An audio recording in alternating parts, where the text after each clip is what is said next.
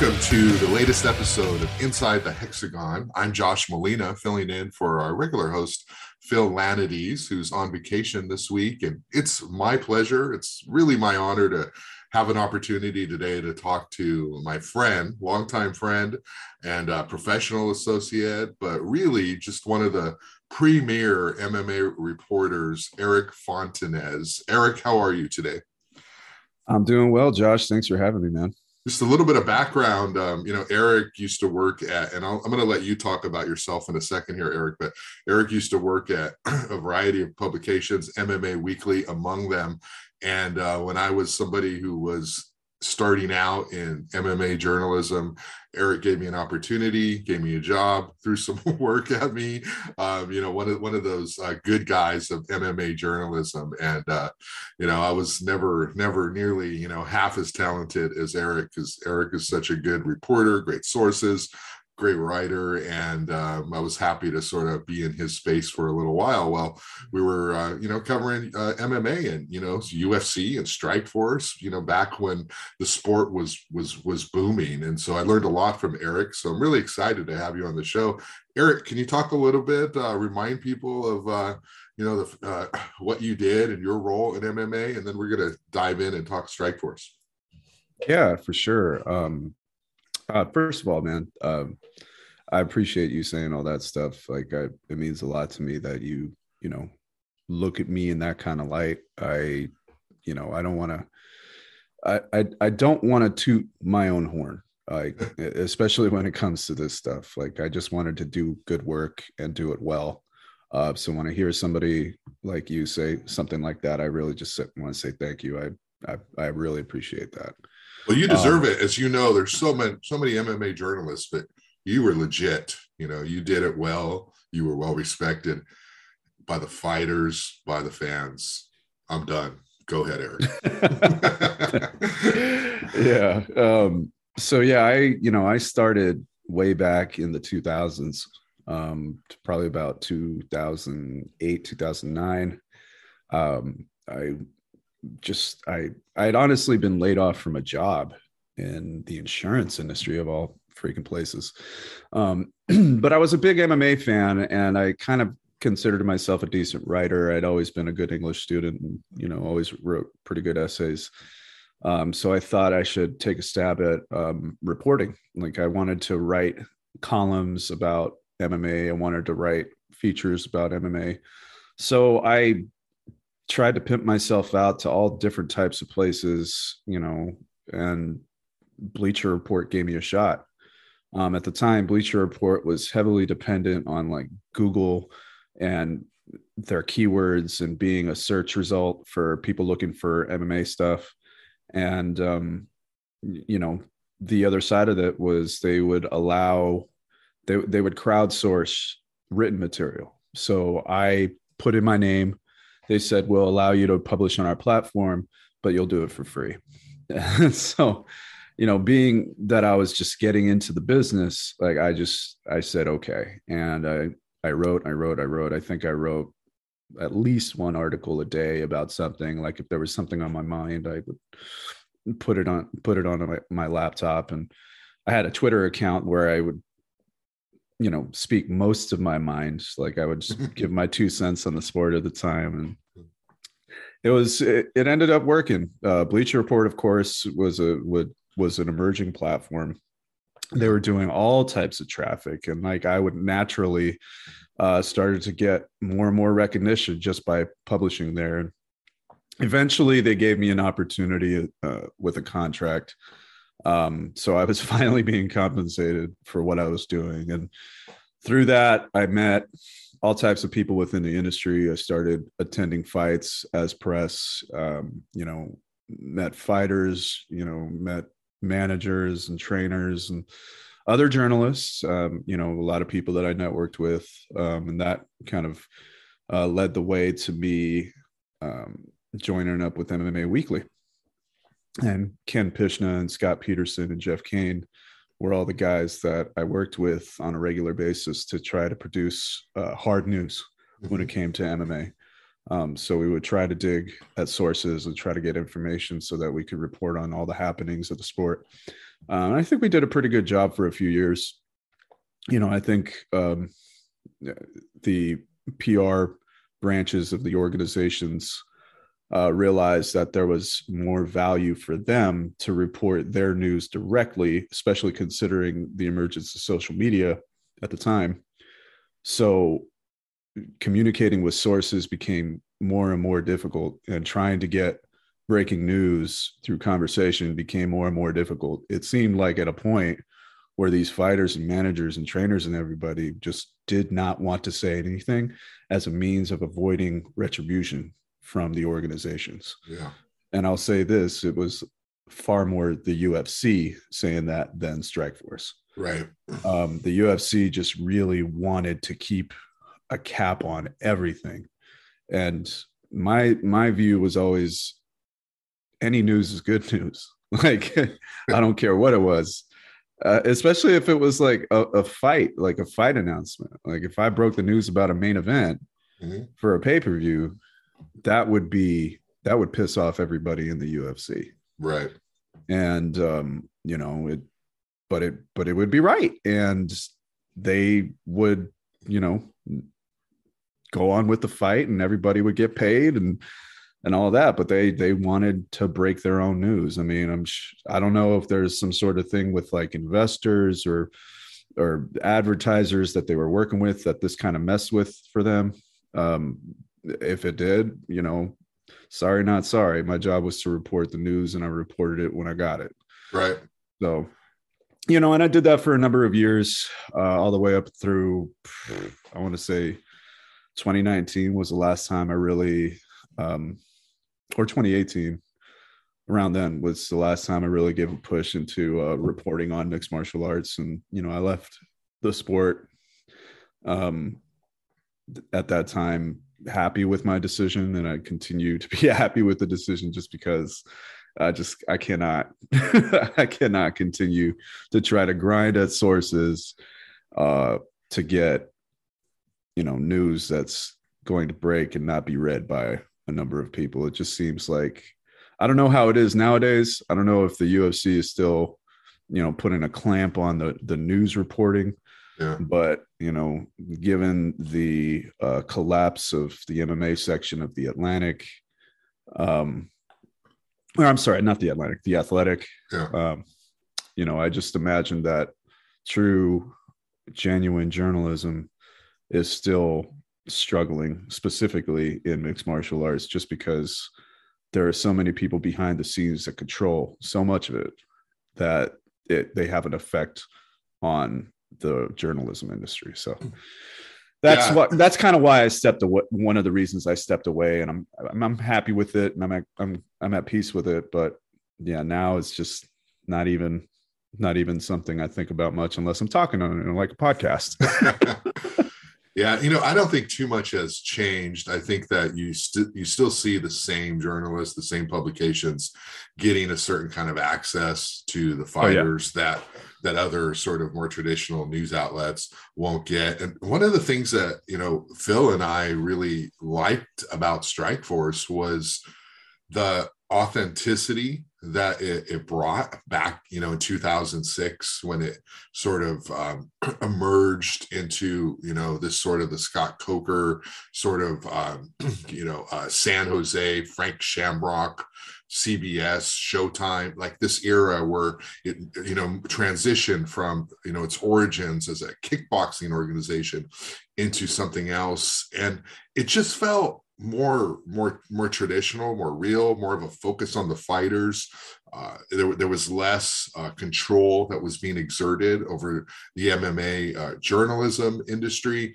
Can you talk, Eric, about what you recall about Strikeforce and some of your memories, some of the highlights? And, if you want to start at the beginning, or, just what do you think about when you think about Strikeforce and sort of its emergence as a, let's be real, it was never a really one-on-one strong direct competitor to the UFC, but it definitely made some noise, and it definitely UFC was aware of them and they were very conscious of their product. So what do you think about when you think about Strikeforce and your memories of the company? Well, to touch specifically on a competition to the UFC, I absolutely believe that Strikeforce was a direct threat to the UFC. Okay. And the reason why is because of all that noise that we're making. Mm-hmm. Like they had fighters leaving the UFC to go to Strikeforce. They had, the Strikeforce had the financial backing reportedly to pay fighters. And guys never really complained about that. They were going, getting things done. And I think the UFC recognized it, which is why they made their bid to purchase Strikeforce. Of course, I think there's a part of that where Strikeforce might have been bleeding money, but I think the UFC recognized that Strikeforce was a competitor that took away attention from the UFC. And if we've learned anything about Dana White and Fertitas, is like they don't like to share the sandbox. Yeah, and right. They were very much about me, and the attention driven on them. And if any of that was being taken away, they were going to be pissed and they were going to try to do something about that. So that was Strikeforce. Strikeforce came through. They had guys like Dan Henderson going over there. Yeah. And he would be walking around with pride belts and all that stuff. Like they co-branded regularly, which I loved. Like so many years in the UFC, they refused to co-brand with other promotions, which ultimately led to us never seeing Fedor Emelianenko in the UFC. Yeah. But we got Fedor, post prime Fedor at that, but still Fedor in the Strikeforce cage, mm-hmm. which I loved. Like his fights in Japan were absolutely legendary. And when I started seeing him in the US finally, it was just unbelievable and great to me. And Coker, Scott Coker was a good dude to me. Like, I don't know what kind of relationship he had with other reporters or the people within the industry, but every time I communicated with Scott Coker, I got good information and had good talks, and stuff was on the record, off the record, and he was always open to communication, whereas that was not the same with the UFC. So covering Strikeforce, it was actually easier for me. Yeah, it was a lot easier. Trust me, it didn't get as many views as, say, Brock Lesnar doing his UFC heavyweight championship run in the UFC, mm-hmm. but it still gave me an opportunity to report on things happening that made a difference in the sport. And Strikeforce provided me that opportunity. Scott Coker provided me that opportunity. So I appreciated them for being the organization that they were from a reporting aspect and from an entertainment aspect, man. I sat cage side for KJ Noons and Gilbert Melendez. Nick Diaz? No, Nick Diaz. Yeah. I sat cage side for all those guys. Yeah. And it was fun to watch. Like the fights were entertaining. Nick Diaz was still doing great things. Like it was an absolute joy to watch that kind of stuff. And then the post-fight stuff was easily accessible. Like they always, like the PR department, kudos to them. They always work with reporters to try to ensure they get their message out and we get the message delivered. It was great stuff. It was a good organization. When the UFC bought Strikeforce, I knew it was the beginning of the end for them. Right.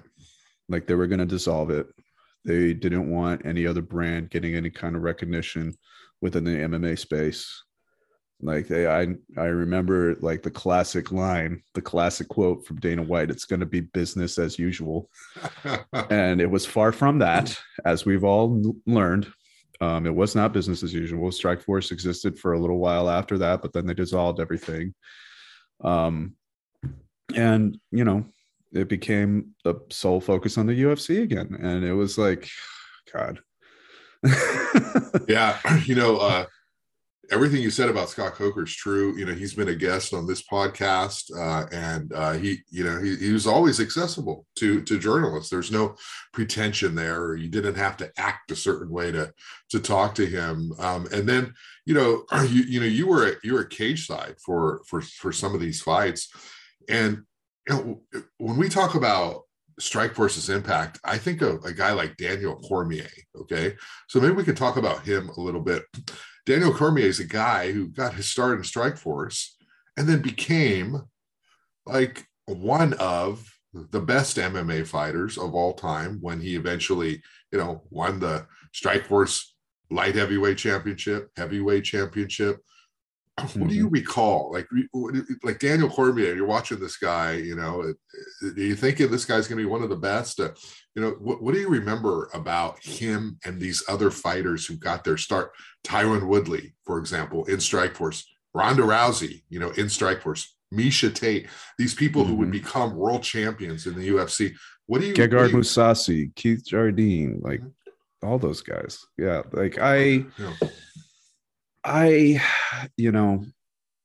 The impact that these fighters had on mixed martial arts was recognized by the UFC. Okay. They knew that Strikeforce was doing great cards, entertaining cards. They didn't have to throw in, a death metal band in the middle of their shows like Affliction did. Right. And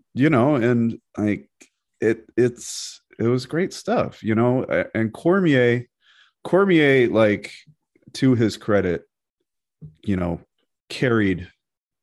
I honestly feel like he carried that heavyweight division.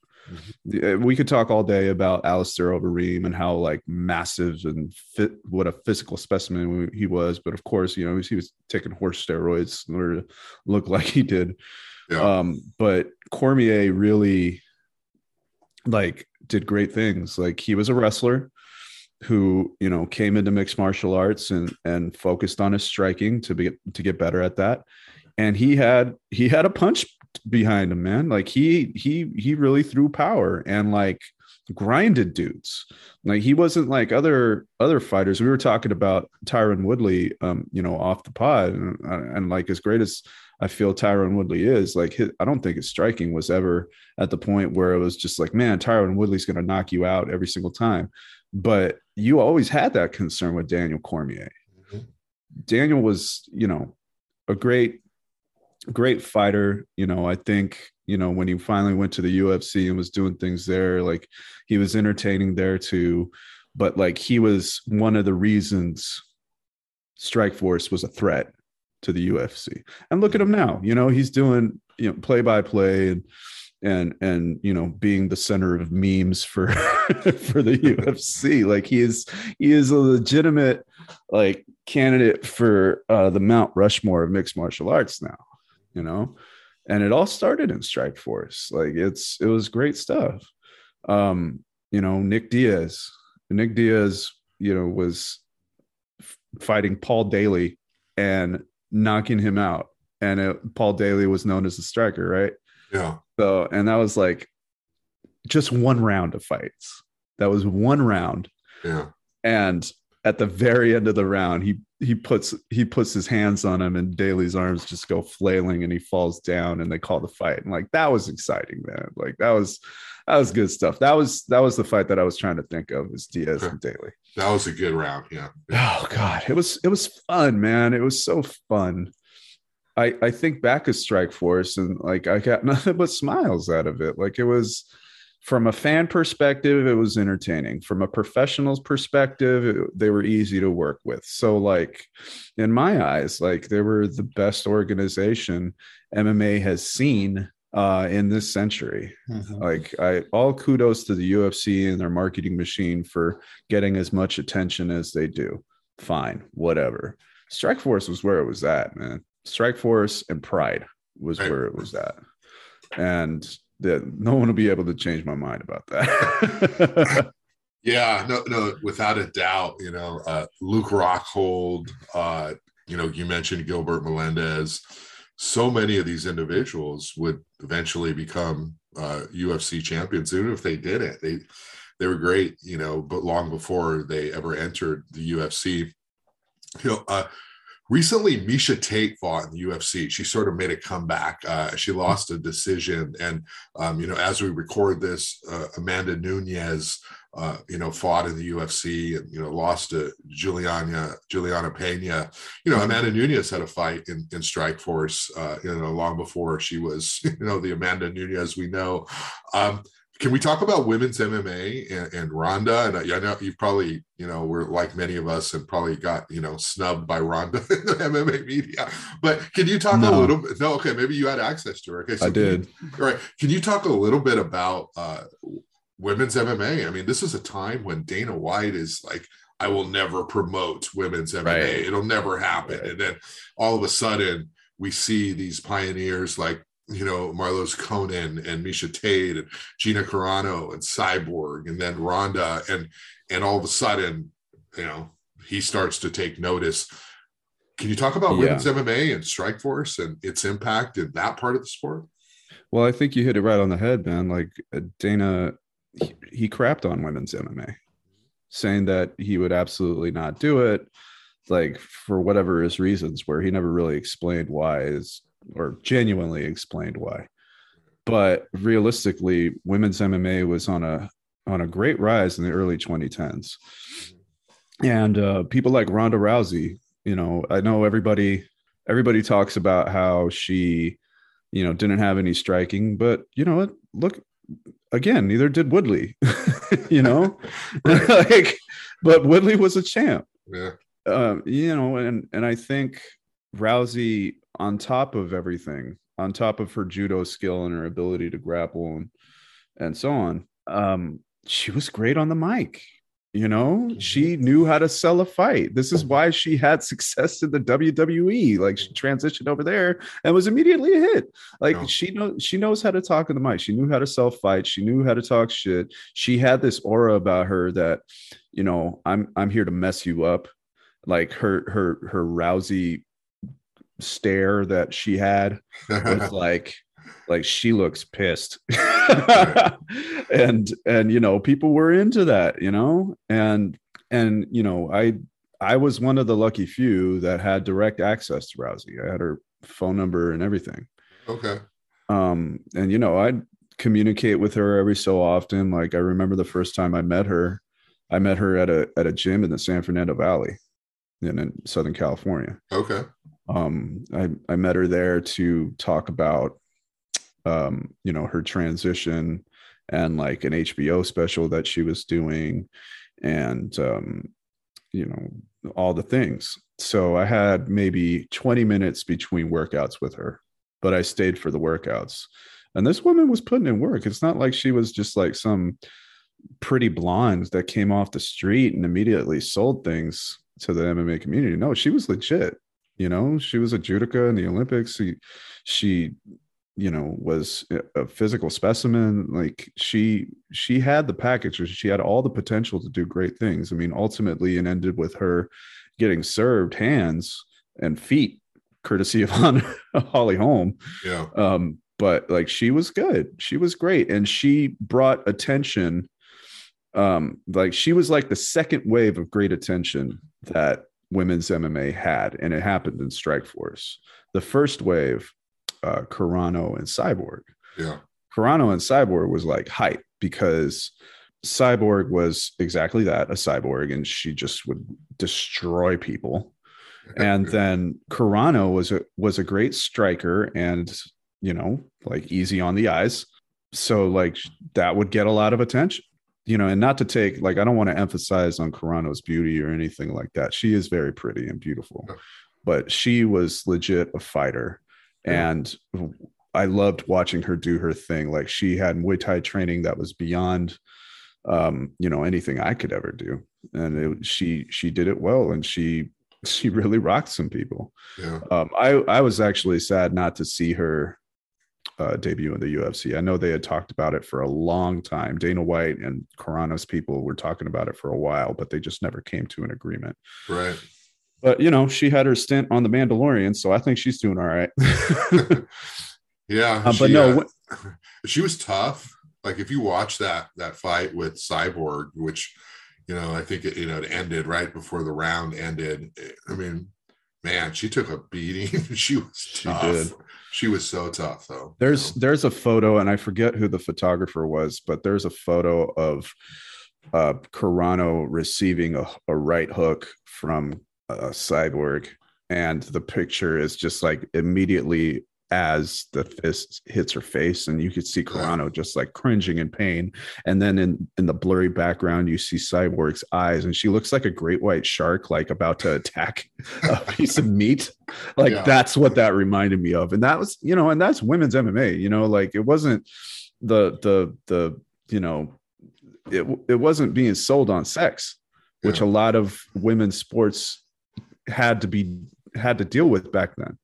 It was being sold on the fact that these girls were freaking great at fighting. And it was incredible to see. It was incredible to watch. Rousey was, she was a great conversation. She knew how to carry herself. She knew the right things to say. She was very open to communication. And so, as I said, with Strikeforce, she made it easier for me to do my job, and that I'd always appreciate. I mean, after a few years, she started to get all types of attention in the wrong way, and like everybody was poo-pooing on her, and like she needed to disconnect from everyone, which I totally understand, because like now I'm in that space where I'm just like, I need to disconnect from the MMA community altogether because I cannot deal. It just was too much, and so I can't blame her for the trajectory of her career and the decisions she made. So this woman came in, showed off her incredible talent as a grappler, got to the top of the sport, then transitioned into real fighting in the WWE, and was a star there. I sense some sarcasm, Eric. I'm not going to forgive. I will not forgive you for that, but continue. I was trying to give you the props. Like, hey, you want to do real fighting? WWE is where it's at.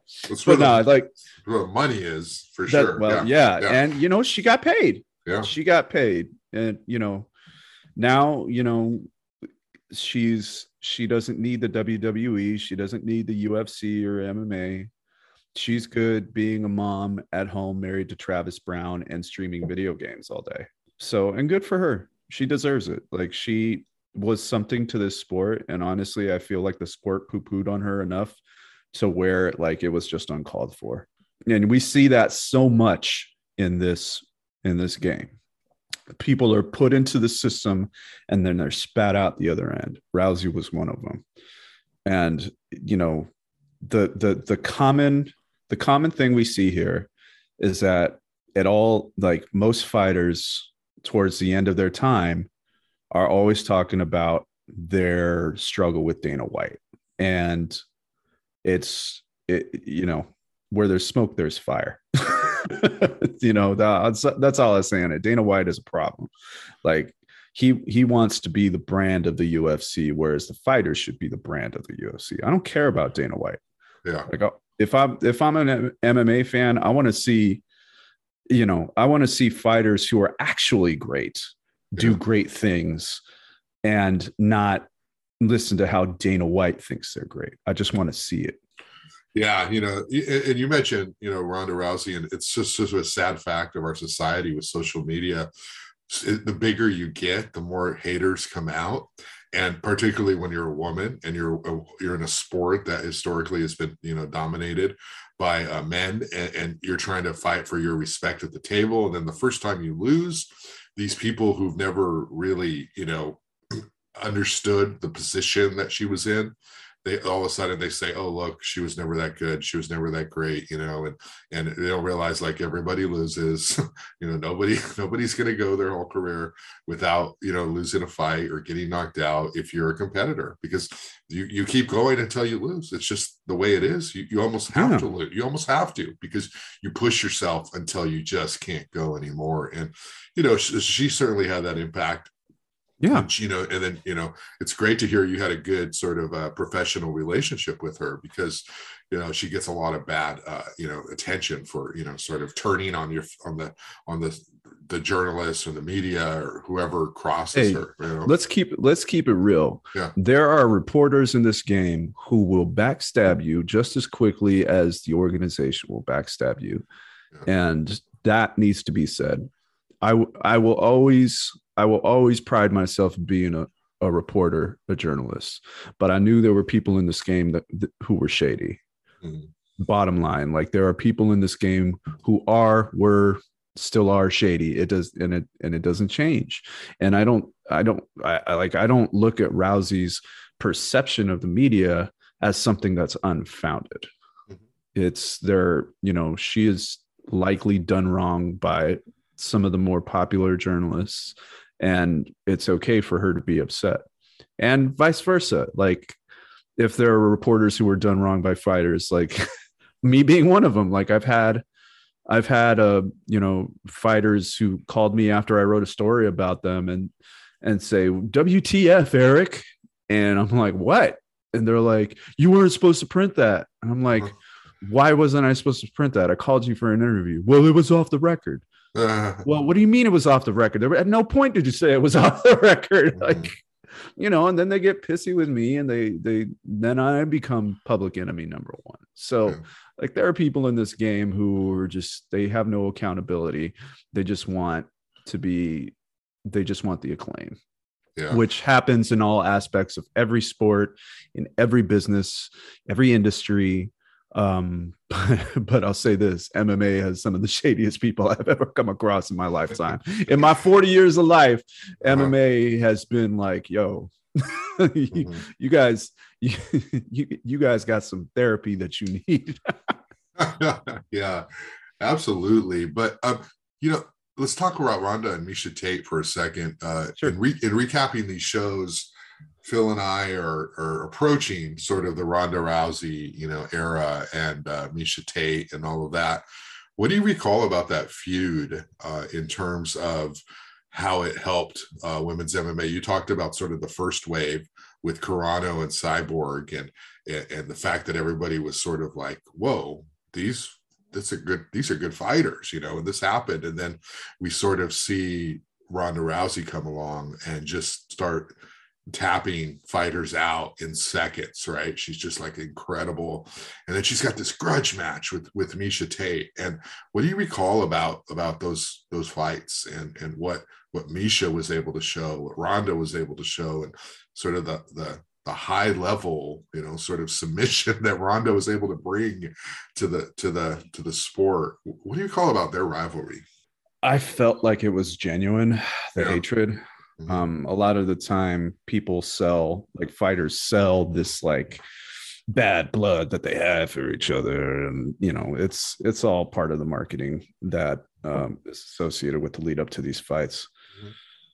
Like I honestly felt like Miesha and Ronda just did not like each other. They're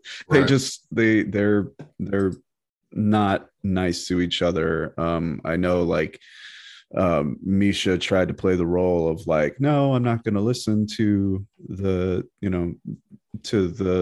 bad blood. Like, it's not like that. But then she'd say something else and like totally add fuel to the fire.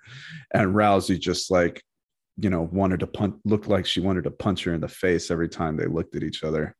And the thing that I remember about the fight, like the first fight, was that this was like the true test of whether Ronda Rousey can be a legitimate fighter in this game, like long term. Yeah.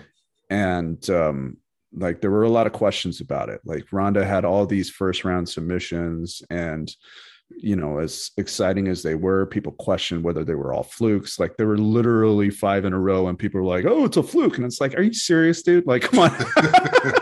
Like it's like she's going against world-class fighters like every single time, but like Tate was the one where people were like, "Yeah, this is going to be the one. This is going to be the one where we find out." And guess what? she armbarred her in the first round too. Like it's not, and it's not like Tate's some sort of scrub. Miesha Tate was one of the top fighters in the world at that time. Yeah. And here comes Miesha doing the thing that she does, and puts her in an armbar every time. Yeah. And I mean, I think that was like the second armbar. I think there was one that she tried to do earlier in the first round, and Tate got out of it, and everybody was like, "Oh my God, Miesha Tate escaped the armbar! This is it! She's gonna get Ronda!" And then Ronda goes ahead and does it towards the end of round one and puts her out. So it was. I think this fight too was more so than elevating women's MMA, because it did great things for women's MMA, but it that was the one that legitimized Ronda Rousey. Like there was definite bad blood, genuine bad blood. There was a question of whether she was legit, and Tate was the answer. And then she went in against Tate and she beat her. So it was she played it perfectly. She went in against all odds, beat the one who was supposed to beat her, and became the baddest woman on the planet, bar none. Yeah. And then later in the UFC, what an incredible moment when they rematched and Tate takes her into the third round, right? Yeah. And holy cow. And then and then Ronda taps her out again. Yeah. And remember, Miesha tried to shake her hand and Ronda looked at her and turned the other way. Do you remember that? Like, holy cow. Like that was incredible. And that was like, that feud, that moment was birthed in Strikeforce, Yeah. And it was like, there was the bad blood. Like after a fight, these guys usually come together and say, "I just want to give all my respect to my opponent. It's all love, man." And they hug each other and they kiss each other after the fight. But Rousey's like, "Nah, I hate her." I'm like, "All right, cool. Like, fine. We're gonna hate. That's cool. Like, I can't wait for part 3." But part 3 never happened, of course. But and yeah, like that, the rematch, they were talking about how, is Ronda good past round 1? And so she took her into round 3 and of course beat her again. Like she was great. She was fun to watch, fun to talk to. I totally credit her a lot for like the rise in women's MMA and its transition to the UFC. I think Dana White said something like Rousey and Tate was the reason why he was finally sold on the whole deal and female mixed martial arts. So yeah, there's like great impact, huge impact. And like, I will always celebrate the times having watched her fight and remember it with knowing that like she was the reason why the sport has become so big for women across the world. Absolutely. And just one quick note, when she joined the WWE, like no joke, she was like the best women's like pro wrestler on the planet after match 1. I mean, she is so athletic. She was like when Kurt Angle came over and became a pro wrestler, and it was like, how did this guy learn the specifics of this art and this genre and this theater and this athleticism so well? I'll so tell quickly. You why. Yeah. I'll tell you why. And it starts with Michael Jordan. MJ had this work ethic that was legendary. Mm-hmm. Like he would spend all the time in the gym. He would hold everybody accountable, and he was an absolute jerk about it. He didn't care. Mm-hmm. He just wanted to win, and he wanted to be the best. This trickled down to other athletes. Kobe Bryant, for example, followed the same suit. Like people thought he was a jerk for years, and ultimately we discovered he was just, his work ethic was just on another level. Mm-hmm. Ronda Rousey had that same work ethic. Yeah. Like when she was putting in work, she was trying her damnedest. Mind you, she didn't always do it the best when it came time to perform. For example, her striking wasn't great. Like her technique wasn't all that great, but she definitely did put in the work to try to improve it. Yeah. And she was relentless about it. She wanted to be the best. And I think a lot of that has to do with being an Olympic athlete like Kurt Angle. Like they sit there and they analyze themselves like nobody else does. Like everybody has critics. They are their own biggest critic or worst critic. And they analyze and scrutinize everything that they do. And I think the same thing happened when she was going to the WWE. She looked at how to be a successful professional wrestler and just went full Doogie Howser mode with it and like tried to do things like at a very young age within the sport and do great things. And she did, you know, and like, it's that kind of mentality you have to have, especially in professional sports where you're playing or fighting the best athletes in your sport. So you have to have some sort of edge that's better than them. So Rousey has Jordan theory. She scrutinized everything down to the last morsel and tried to improve on it. Again, not necessarily the best at it, i.e. her striking. Yeah. But she put in the work to try to make all the potential that she could gain. Yeah, yeah. And she did get better at striking too, from where she was to where she ended. From beginning to end, it was night and day. But ultimately, like, there were better strikers than her, and like she like literally faced that head on and, you know, lost. But she did put in the work to become a better fighter from the beginning of her career to the very end. Exactly. Hey, I want to ask you two more questions before we wrap up. This has been like such a good conversation, but the presentation of Strikeforce, one of the things for me, whenever I think about Strikeforce, I think of Mauro Ranallo. I think of Frank Shamrock. They had different third individuals, you know, from time to time, Stephen Quadros and Gus Johnson, and Pat Militic, and just different. But I just think of the commentary at Strikeforce, to me, is always being really, really a combination of just super high level, but also just like really gritty, like really, really much understanding the sport without hyperbole, without over exaggerating the moment. What do you recall about Strikeforce where, you know, at this time we're looking at, you know, Joe Rogan and Mike Goldberg, and they're kind of the brand. But over at Strikeforce, I felt like Mauro Ranallo, I felt like Frank Shamrock, they were legit. Like they were so good. And I thought they were a better team than the UFC team. What are your thoughts on that presentation of the sport with those guys? I do like, I enjoyed Strikeforce's presentation. I think the broadcast crew was great. Yeah. But one cannot talk about Strikeforce's broadcasts without Gus Johnson's. Sometimes these things happen in MMA. Yeah. Okay, we need to touch on that. Yeah. So Gus Johnson, great college football guy, you know, incredibly professional play-by-play announcing guy. Like he was great. And then they stuck him on mixed martial arts for the first time, and it happened at the absolute worst time with Strikeforce in Nashville. Oh, and my God. And so Jake Shields is getting interviewed. Jason Mayhem Miller comes up. When are you going to give me mine, bro?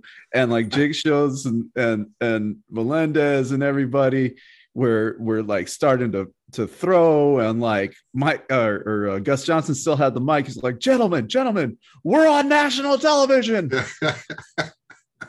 Sometimes these things happen in MMA. Gentlemen. So it was an all-time blunder for Gus Johnson. Yeah. He's not going to be remembered for that. He's going to be remembered for the great play-by-play that he's done for other sports. So kudos to him for that. How would you have handled that, Eric? Like, how would you, if you're Gus in that moment, how do you handle that better? Okay. So if there's a fight breaking out, it's not the reporter or sideline guy's responsibility to play referee. Okay. Yeah. Okay. So you put the mic down, you get out of the cage, period. Right. Okay. You don't try to save, you know, your strikes from the FCC. You don't try to prevent a fight from happening. Gus Johnson is not a mixed martial artist. Like, he's not going to get in between Jason Miller and Jake Shields and be successful. You just put the mic down and you get out, and you let, you know, the powers that be come in and try to separate them, which they did. So there was absolutely no need for Gus Johnson to get on the mic and say what he said. But he said it. So, and we can't do anything about it. But that's always going to be an all-time funny thing for me in MMA. Oh my goodness. Gus Johnson. Gentlemen. Sometimes these things happen in MMA. Yeah, what a dumb line. Yeah, and that was sort of the big fall for Strikeforce because they lost their CBS contract after They that. did. And, They did. And, I mean, ultimately, I don't think, losing CBS was one thing, but just they needed to keep doing what they were doing, and they did. And the UFC took notice right. and looked at them as a threat, regardless of their CBS contract. And I think one of the things that you wanted to touch on was, the broadcast team with Mauro Ranallo. Yeah. Mauro was great. Yeah. Mauro was absolutely great. I went on his podcast one time. He invited me on to talk about, mixed martial arts. I don't even remember the topics other than me telling Mauro, like, hey, you know what? I appreciate you bringing me on because I loved hearing you in Pride. Yeah. Pride, like Mauro Ranallo's play-by-play in Pride really sold those fights. Yeah. And the fact that Strikeforce brought him over to do the play-by-play made Strikeforce broadcasts that much better. Yeah. The Mauro's, you see him, like his completely over the top announcing was just great for the mayhem that was occurring on screen. It was wonderful. And he has this voice that makes you think what you're watching is important. Yeah. He has this he could be monotone at times where he's like Fedor Emelianenko, and it just captures you. It's at the right tone. It's at the right pace to where it captures you and makes you want to listen. And then he brilliantly illustrated what was going on in front of you vocally. Like it was wonderful to hear. And I think he was always a professional when it came to things, and always like anytime there's a fight and Mauro Ranallo is doing the play-by-play, that's something I could watch. Right. Like if they put Mauro on UFC broadcasts, that would be outstanding. Right. That would be wonderful. Like I always enjoyed Joe Rogan and what's his name? The guy that they got rid of. I forget his name. Goldberg. Yeah. Mike Goldberg. Yeah. I appreciate all the things they did, for years. But if they brought Mauro Ranallo into the UFC, that would potentially make me want to watch again. Just because he was able to make the broadcasts entertaining. Like, could you imagine Mauro Ranallo and Daniel Cormier? Like, so like good. there would be even more memes with those two. Yeah, like I wouldn't be able to get enough. I'd probably watch it just to try to make memes out of Mauro Ranallo sound bites. Like that was it. But he's absolutely great when it comes to combat sports. Like such a pro, great delivery, and he makes the fights that much more interesting to watch. Yeah, my favorite Strikeforce moment was when Scott Smith came back after getting hammered by Kung Lee for 2 straight rounds, getting kicked to death, in the ribs and the face and the head. And then Kung got tired and Scott Smith hit him and, it was over. And then he finished him. And Mauro Ranallo is just going nuts. And he's like, yes, miracle in San Jose. Yeah.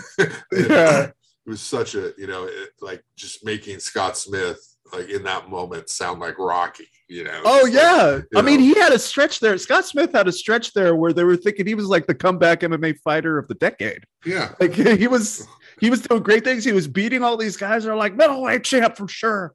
And I think he did try at the middleweight belt in Strikeforce, and then he came up short. Like Scott Smith was just Paul a Daly. Tough guy. Yes. Yeah. He met Paul Daly. He was tough. Like he was probably one of the toughest guys in the sport at the time. Yeah. Like, and that's the thing that really, really set him apart. But as far as like polished, well-skilled fighter, not so much, but it will hit you really hard. Yeah. So before we wrap up here, can you just, we've talked about it in so many places here so far, but can you just talk about what Strikeforce's long-lasting contributions to the current state of MMA were? What is Strikeforce's legacy? I don't want to crap on Bellator. Scott Coker obviously is involved there, but Bellator doesn't have, to me, in my perspective, the the hardcore fan following that Strikeforce did. Bellator is like a TV product, and people will check it out. But Strikeforce had this sort of like energy behind it, and it was real and it was authentic. And even today, you come across people in the sport who remember Strikeforce fondly. What is your take? What is Strikeforce's legacy? Strikeforce's legacy is the reason that they're the reason why you're watching people like Amanda Nunes fall to the Venezuelan Vixen. Yeah. They are responsible for bringing women's mixed martial arts on to the grandest stage. I think Elite XC did some great things there, but it was really Strikeforce that lifted it up in that time. Additionally, they had that, like when Pride closed down, a lot of Pride fighters came to Strikeforce, and for the first time, people in the U.S. were watching what these Japanese guys did, and all of the great talent that came from there. They brought Fedor to the U.S. soil on a long-term basis, and that was fun to watch. And it was a great alternative to what the UFC was doing. Like, for a time, like all you got was UFC, and it was which is fine. But then all of a sudden, you see this other organization putting on these fights. And you see this big roided out dude in Alistair Overeem. You see it. Like Fedor almost lose to what's his name? I forget the Brett Rogers. Brett Rogers. Yeah. He like I remember watching the lead up to that fight and thinking, oh man, Rogers looks like he's going to kill him. And then for the first part of that fight, like he was, and then suddenly Fedor just throws this like right-handed haymaker and Rogers just collapses. And these were all Strikeforce memories. So like, it's nice to know that, we had these kind of fights and this big extravaganza with Morrow on the mic, and like those are all great things. Like MMA would not be where it is today without Strikeforce, hands down. Like there's female bantamweight champs because of Strikeforce. Yeah. And the lower weight divisions don't happen without bantamweight coming into the UFC. Yeah. But bantamweight doesn't get into the UFC without Strikeforce. Yeah. So that's the long lasting legacy. All right. Well put, Eric. I really appreciate your time. And for those of you who, maybe you don't know who Eric is, go Google his stories. I mean, I'm thinking about it here in the last 45 minutes here where we've been talking. You just had so many scoops, I remember that now. You were breaking news, and if you guys, we're talking about Strikeforce's legacy, but Eric, you had a great legacy of your own in terms of your contributions to MMA journalism, and I'm glad you're over it now. You're doing other stuff, bigger and better stuff, but I think we'll always remember you for being a legit journalist trying to bring legit journalism to a sport that didn't always and doesn't always welcome it. So thanks a lot, Eric, for your time. I appreciate you coming on the show. Josh, you're too kind, and I appreciate it so much more, man. Thanks.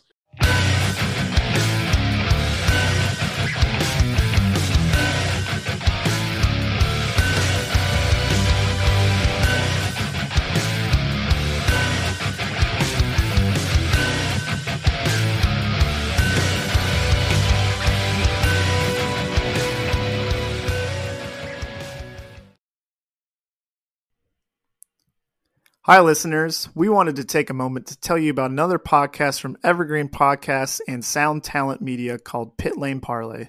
Pit Lane Parlay is the go-to podcast for IndyCar and motorsports-related news. Each episode, we discuss things like our favorite drivers, news clips from the last week, and generally giving each other a hard time about predictions we've made in the past and or life stories that have come up recently. We really have a lot of fun with it and really enjoy each other's company, and we hope you can come join us too. Join Pit Lane Parlay by following us on your favorite podcast today.